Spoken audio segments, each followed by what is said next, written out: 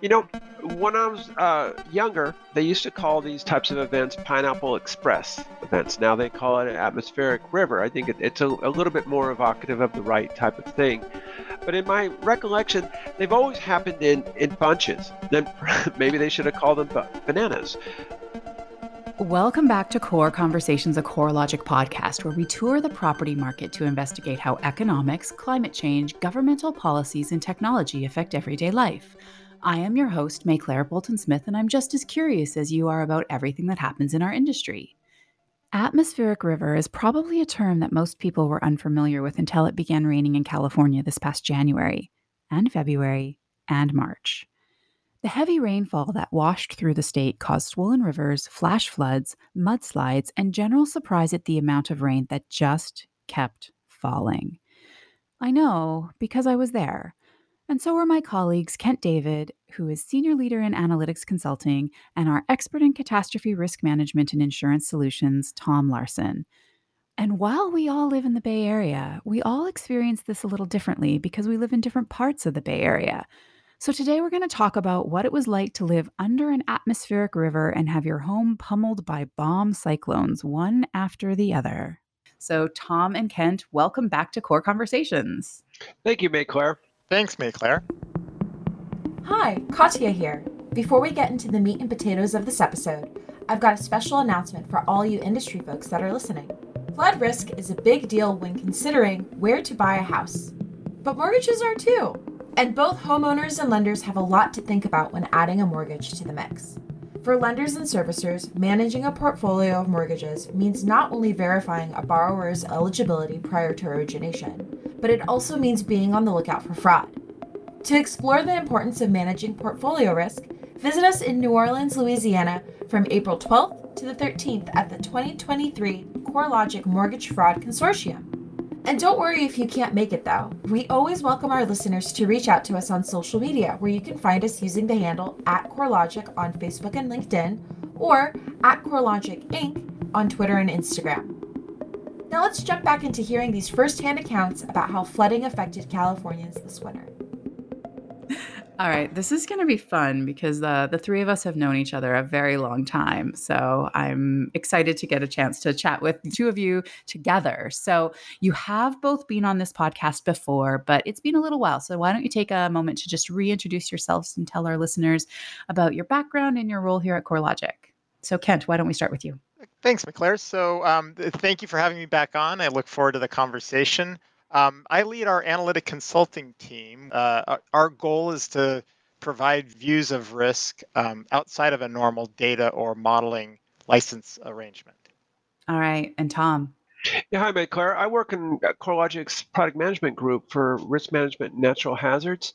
I've spent my career and my time at CoreLogic focusing on helping our clients use the latest technology to manage the effects of these catastrophes like floods. Great segue there, Tom. So while it's one thing to read about the rainfall records and see pictures of cars wading through several feet of water, it's quite another to actually live through the experience. So the three of us all live in Northern California. We all live in the Bay Area, and we've all been here for quite a while. The two of you much longer than myself. But have you ever heard of or experienced rain quite like this before?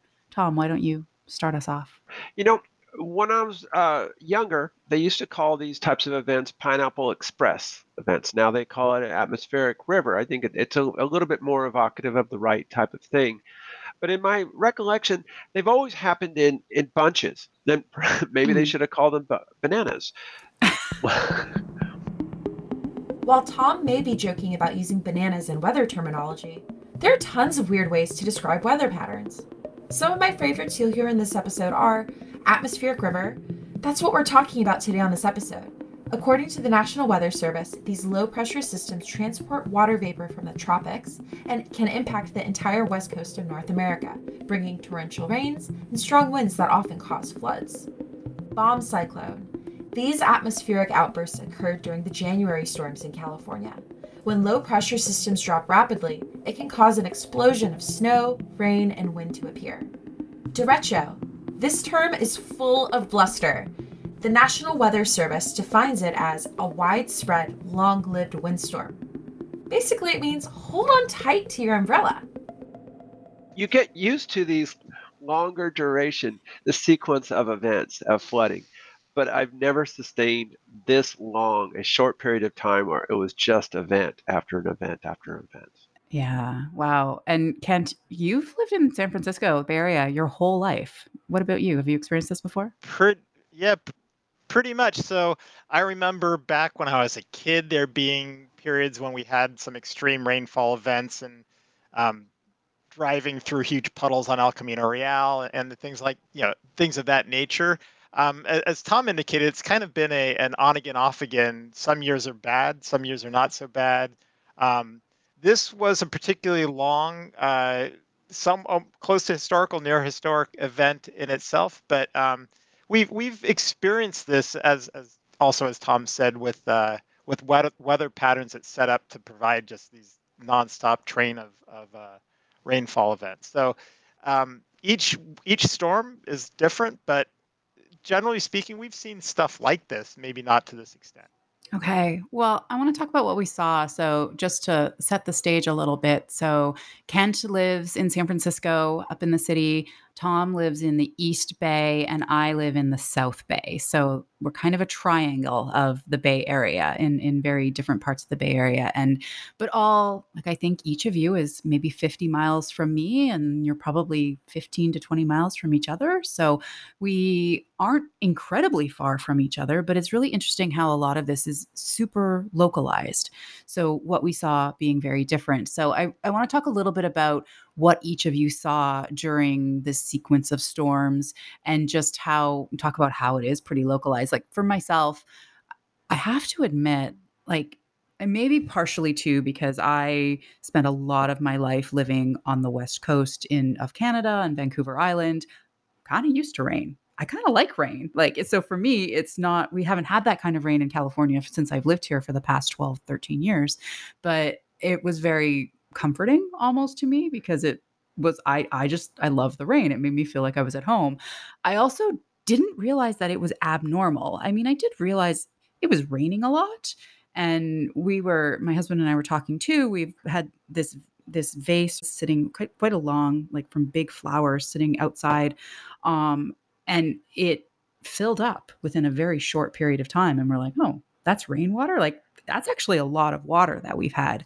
But I didn't necessarily think it was everything the media was making it out to be. Like we were hearing all of these headlines in the news about this being this massive storm and it continuing forever and it being so much rain. And I'm like, it's just kind of raining. So from my perspective, it wasn't that severe, but where you two were, it was a little different. So Kent, why don't you start?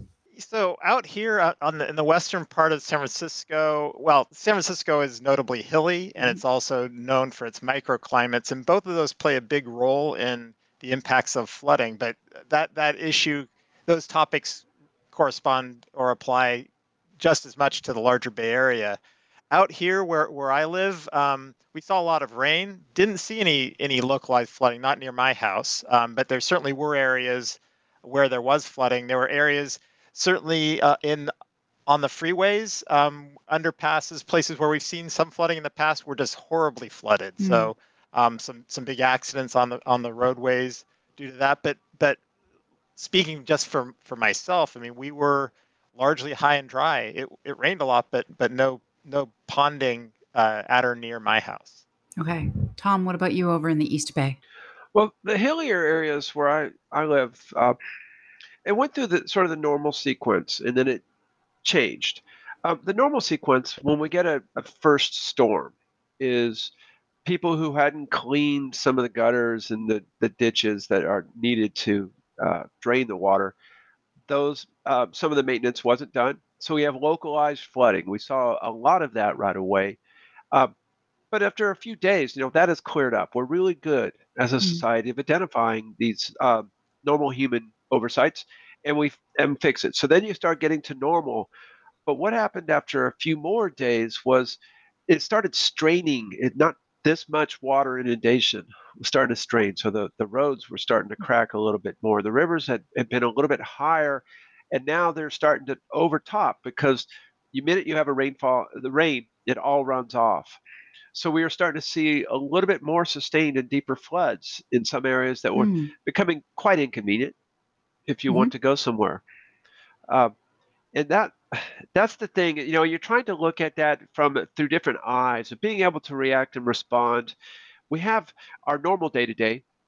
We can react and clean the gutters and get the normal runway, get the drains working again, the sewers that can drain off. It's this sustained event. Do we have to rethink? And certainly as planners, we'll be considering, do we have to rethink how we do a lot of our water maintenance, the runways and the flood maintenance, if this is to be the new normal? We don't know, but we always have to consider that. Yeah, that's a really important part, that there's a lot of things that we can do to potentially stop flooding from happening, but the prolonged impact that we saw from this, is that changing what the new normal looks like? It's that time again. Grab a cup of coffee or your favorite beverage. We're going to do the numbers in the housing market. Here's what you need to know. The steep climb in housing prices seen over the last few years has not only affected homeowners, renters are also feeling the pressure. However, growth recently slowed down for both groups.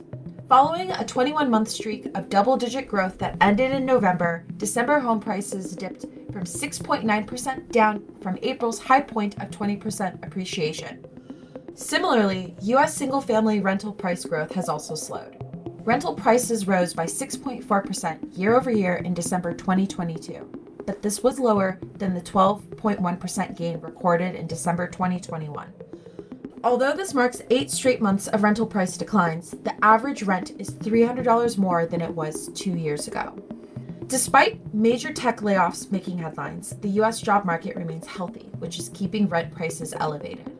According to the Bureau of Labor Statistics, the national unemployment rate hovered near the lowest figures in a decade this past December.